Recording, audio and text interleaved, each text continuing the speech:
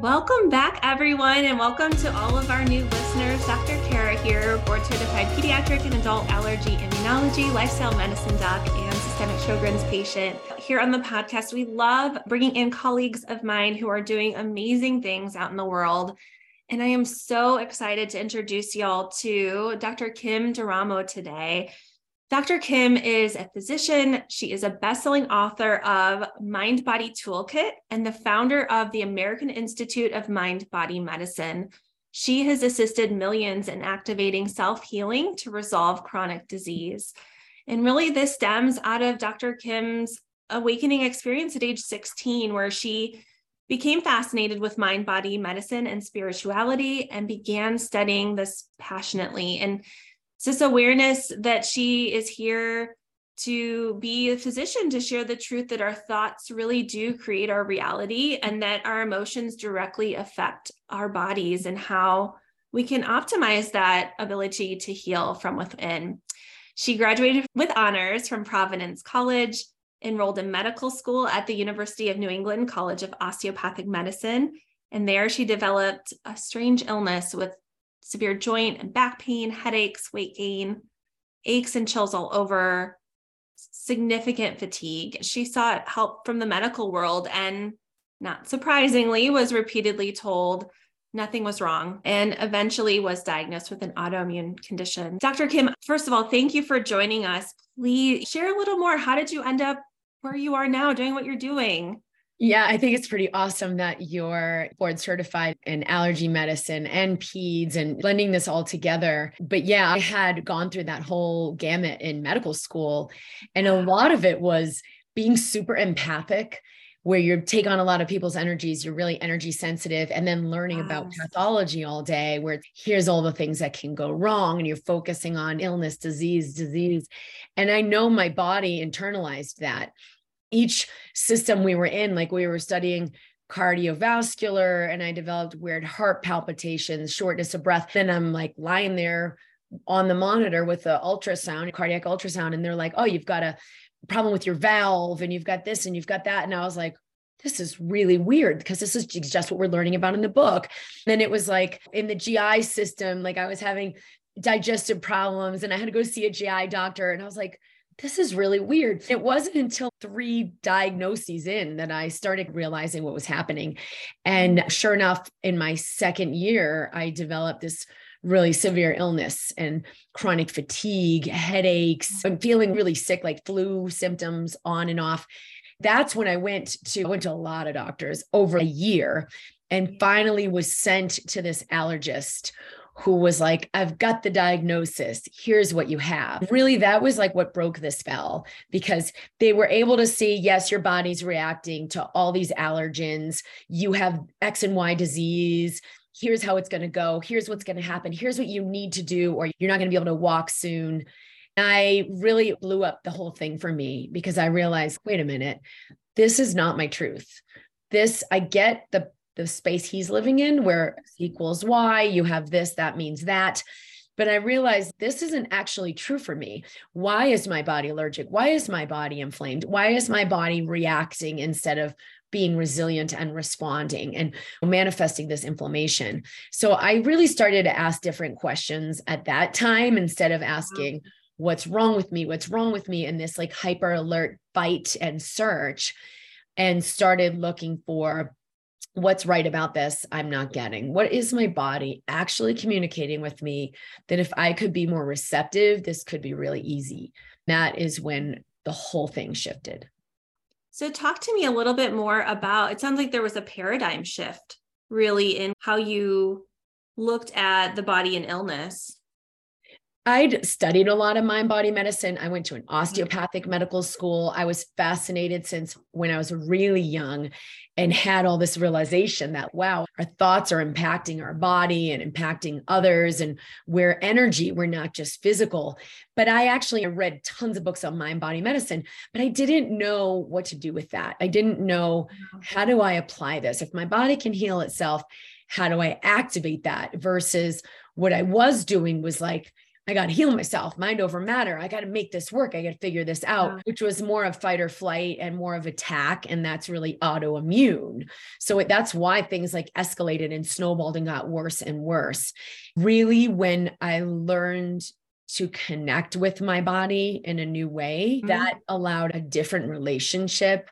I was actually willing to receive my symptoms, what I was feeling, receive the experience instead of reject it or fix it. And literally that's what shifted the whole thing within a very short time. So how does that look for someone who maybe has only experienced more of this fight or flight response that you've kind of described? One of the first things I did where I began to be more receptive was listening instead of rejecting. I had this really severe back pain or spasms, and I paid attention to what was happening in my body. And what I saw was I'd immediately clamp down in fear and think, oh God, it's back and nothing I'm doing is working and I'll never be free and it will never be okay. So now that I'm in this new level of listening, I was aware of all that. And I was aware of that like helplessness. And I was aware of the clamping down physically that my body went into that tension when I would notice that pain. So one of the things I started doing was softening that area of my body where I felt the pain and letting my body know it's okay. It's okay to feel this. It's okay to let this go. And I'd feel that area of my body soften. And like within sometimes seconds, the energy would just dissipate because I wasn't clamping down on the sensation. And that kind of keeps us stuck. I was sending love to my body. I love you. It's okay to be soft. It's okay to let this go. And my body would respond. And that was one of the biggest things I did in that really like a week to 10 days when the whole syndrome kind of unwound itself. So going from what you're describing, things that I've seen with somatic work and really tuning into things that we many times throughout the busyness of our day just do. We're not usually aware at that level of what the body's doing with tensing, of what our thoughts are about it, of what we're feeling and what the emotions are. So we're living at a more surface level and we're not participating at that depth. Then we're like a victim. Why is this happening to me? I have no idea why this is happening. But when I started to drop in and soften, I could feel everything that was happening. And I had total clarity on why it was then manifesting in illness, inflammation, and pain. One of the things I've grappled with in my own explorations with mind-body medicine and my training in kind of more obviously conventional modern medicine, and also adding a third dynamic of being immersed in the chronic illness community, is how can we explore this area, or can we explore it? Because I think a lot of folks will worry about, okay, are we saying that we caused this ourselves? Are we saying we made ourselves sick? Is there an element of blame and shaming that goes along with that? Yeah, that was a huge piece. And I see this a lot with people new to this work. That's one of the first responses that comes up. And so I had to not make myself wrong, but at the same time, take full responsibility for what was manifesting now. It was unconscious. It was a pattern. It was a program I was in of, I've got to improve. I've got to get ahead. I've got to make sure and control my life. And I've got to make sure I'm succeeding. There was this tension around that. It wasn't until I really started to see it that I could have done anything differently. So there's no wrongness, that this is what God created thus far. And if you let yourself off the hook, there's nothing to blame. And the other layer is I didn't even make the illness wrong. I actually let it be the feedback system from my wisdom showing me like, Kim, you don't have to hold on so tightly. You don't have to continually improve. You're already whole. Let that just show up. To live more surrendered instead of controlling. It was actually a gift. It wasn't a wrongness that this was happening. It wasn't a wrongness that this manifested. It wasn't like I manifested this. It was the subconscious manifesting this. So you could get yourself off the hook, not make it wrong, but actually receive what's here now and show up responsible. I'm going to take responsibility to the highest degree I have of changing how I create it going forward. So most of these things are just programs. It's not anybody's fault. Can you share a little bit more about some of the different tools in your toolbox that you use with your clients and patients? Yeah, the foundation is what I call the instant elevation. Premise is that you're pure energy. It seems like your body is solid and you have these like cells of the hormones and the immune system and the messengers, but it's actually all energetic. It's all energy communication. And when we understand that, energy is responding to our thoughts about it. Energy is responding to our focus of attention. Energetically, where your attention goes is where your energy flows. If you're in the clamp down of, I got to fight my disease, I got to figure this out, your energy is going to respond. Your immune system gets inflamed and your musculoskeletal system like clamps down in tension. Even your brain function changes.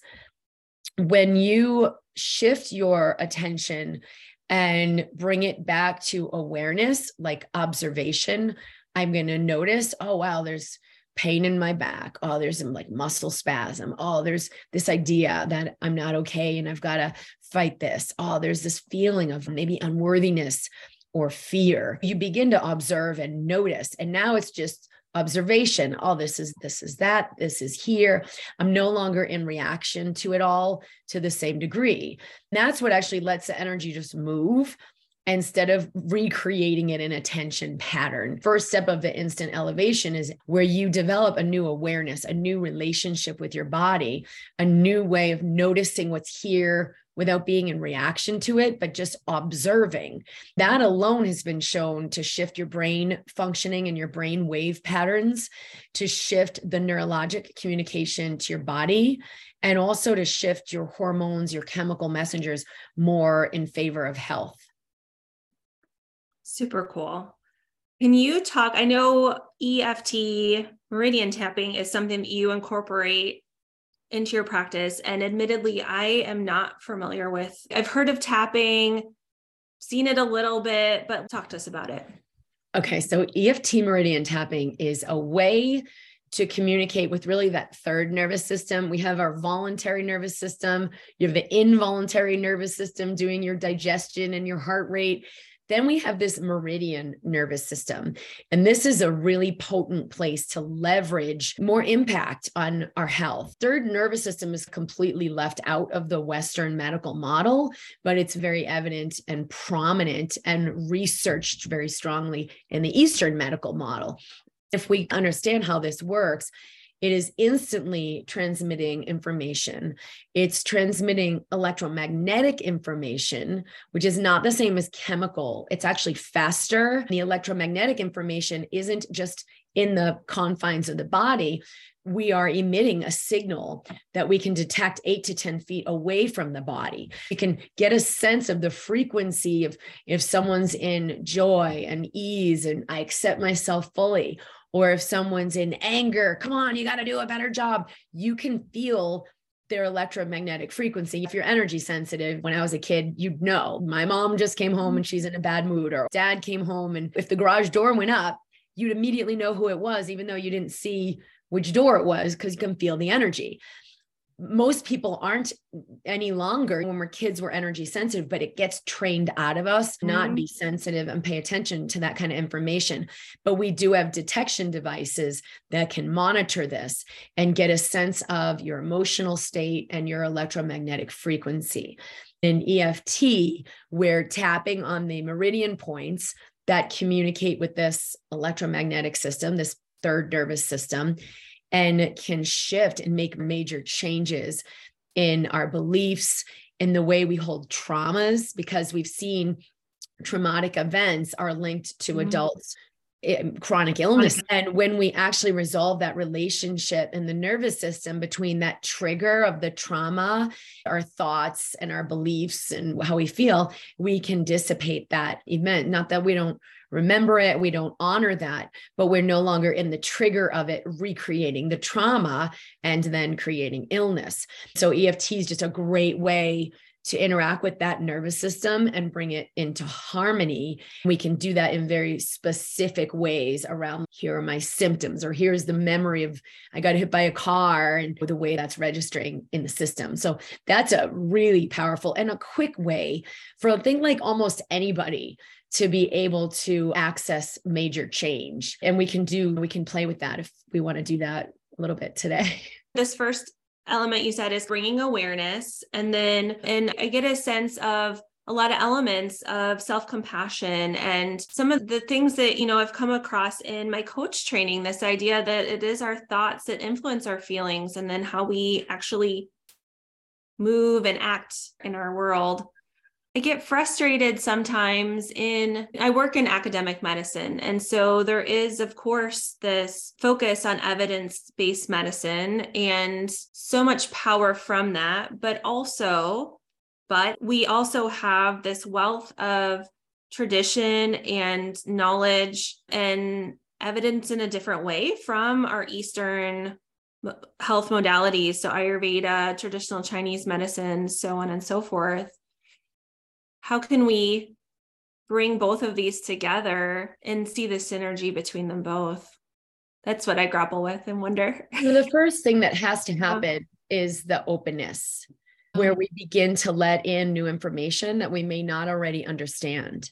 It's not that it won't be founded or we won't form an understanding in a solid way, but we can't have that come first.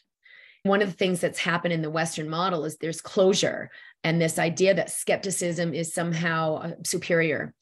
When what we've actually seen with all the major medical advancements is that curiosity is what really creates the acceleration, because the solutions that are coming in lie in a different consciousness than the closure and the skepticism. And I'm only going to look at what I already understand or prove it to me. There's a closure in our electromagnetic systems. We can register this. And there's also a closure in the way the brain works, where we literally can't let in a new perspective or a new information. And it's this pattern in the brain where there's a threat, like it's a threat to not already know the answers, or it's a threat to have something I don't already understand. It's something I can't control. I think a lot of people who are in that Western model have bought into that and have been operating in that closure, but it's not serving them. And it's certainly not serving their patients. What has really served society at large is when we're curious and we're open. You'll see a lot of doctors do this when it matters in a different way, like they care deeply about their patients, but they're still operating in the known, what I've learned from the AMA and what I've learned from the system I'm in and what I've learned from the authorities. But when it comes to like your own health, something happens you can't figure out, or your child gets sick, you'll see them open very quickly. Wait a minute. Let me look at what else is possible. Let me consider something I may never have considered before. And they'll go looking behind the curtain for, okay, I've heard XYZ is working for people, but what is it really about? And they'll become open because there's something really important to them. It's always about love, whether it's the love for their own life and they want to get their health back, or the love for their child or their loved ones. It will have them go beyond that frequency of rationality that says, I don't know about that. Here's what I know. And I don't think we can trust that. And that closure. And when there's something that opens their heart, this is what lets that third nervous system, the electromagnetic nervous system, which governs your brain functioning, begin to operate in a new way. And we let in some new information, new possibilities, new solutions. It brings me back to reading. I remember reading My Stroke of Insight by Susan Bolte Taylor, and she shares her experiences totally like her left side of her brain, which is like the logical place that most of us live all the time as adults. That completely goes offline, and she's in this space that she describes, which is our right brain as described in Western, but has these amazing capabilities that we learn through in our acculturated to just tuning out over time. This space of empathy and love and self-compassion and possibility. We've been taught in a society, and certainly in the Western medical culture, that isn't real or that isn't important. And even though there's a lot of science that shows it is the most important factors, is when we open to compassion, there are major chemical shifts and changes that happen in our body in favor of health. When we let ourselves use both parts of the brain, we can access possibilities or understandings or aha moments and ideas, even though we didn't know where they came from, that pan out to be very valid and very life-saving in some situations. It's always a matter of, can I let information come from different parts of my awareness? Or am I going to just clamp down into that left brain thinking and only trust what I already understand? You know, what you're seeing too, I'm sure, is our medical conundrums that are presenting go beyond that. There isn't anything in the realm of every book ever written that's going to answer the question of, how do I resolve this Sjogren's and let my body come back into health? But you can be in a space where the awareness comes in, or the answers come in, or it points you toward a specific person or a specific book, or just an idea comes in that you just know, wait a minute, I've got to stop eating this particular food. If you're in fear, then you don't necessarily want to let that information in. But if you're open and curious, you can easily let a lot of it, which ends up, you find out, is wisdom, is the same space that created us, is still communicating with us. And we can trust that, and we can let that in. Leaning into that inherent knowing or intuition. I learned this in osteopathic medicine my second year, when we began learning like how to make a diagnosis. And so I had my hands on my partner, and the teacher, she was doing the testing. The tester was asking me like, okay, show me, we were studying the thoracic spine. And she said, show me how you would diagnose her and treat this. So I kept putting my hands on her, and I'm like, oh God, I don't know what I'm doing. And kept like feeling around. And I was like, I don't know, but let's just say at the 5th thoracic segment, she's rotated in this position and twisted in this position. And the teacher, the Gretchen Sibley, she was an amazing osteopath, very assertive. And she put her folder down. She's Kim, put her hands on Jen, diagnosed the spot. She goes, you just put your hands up and down Jen's back 4 times and kept going back and playing with the same spot.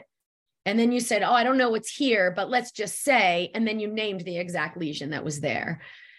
And I was floored, because I realized, oh my God, that's exactly, she's right. I did do that. And on some level, I was letting the information in, but I wasn't letting it consciously come in. I wasn't letting myself know what I knew.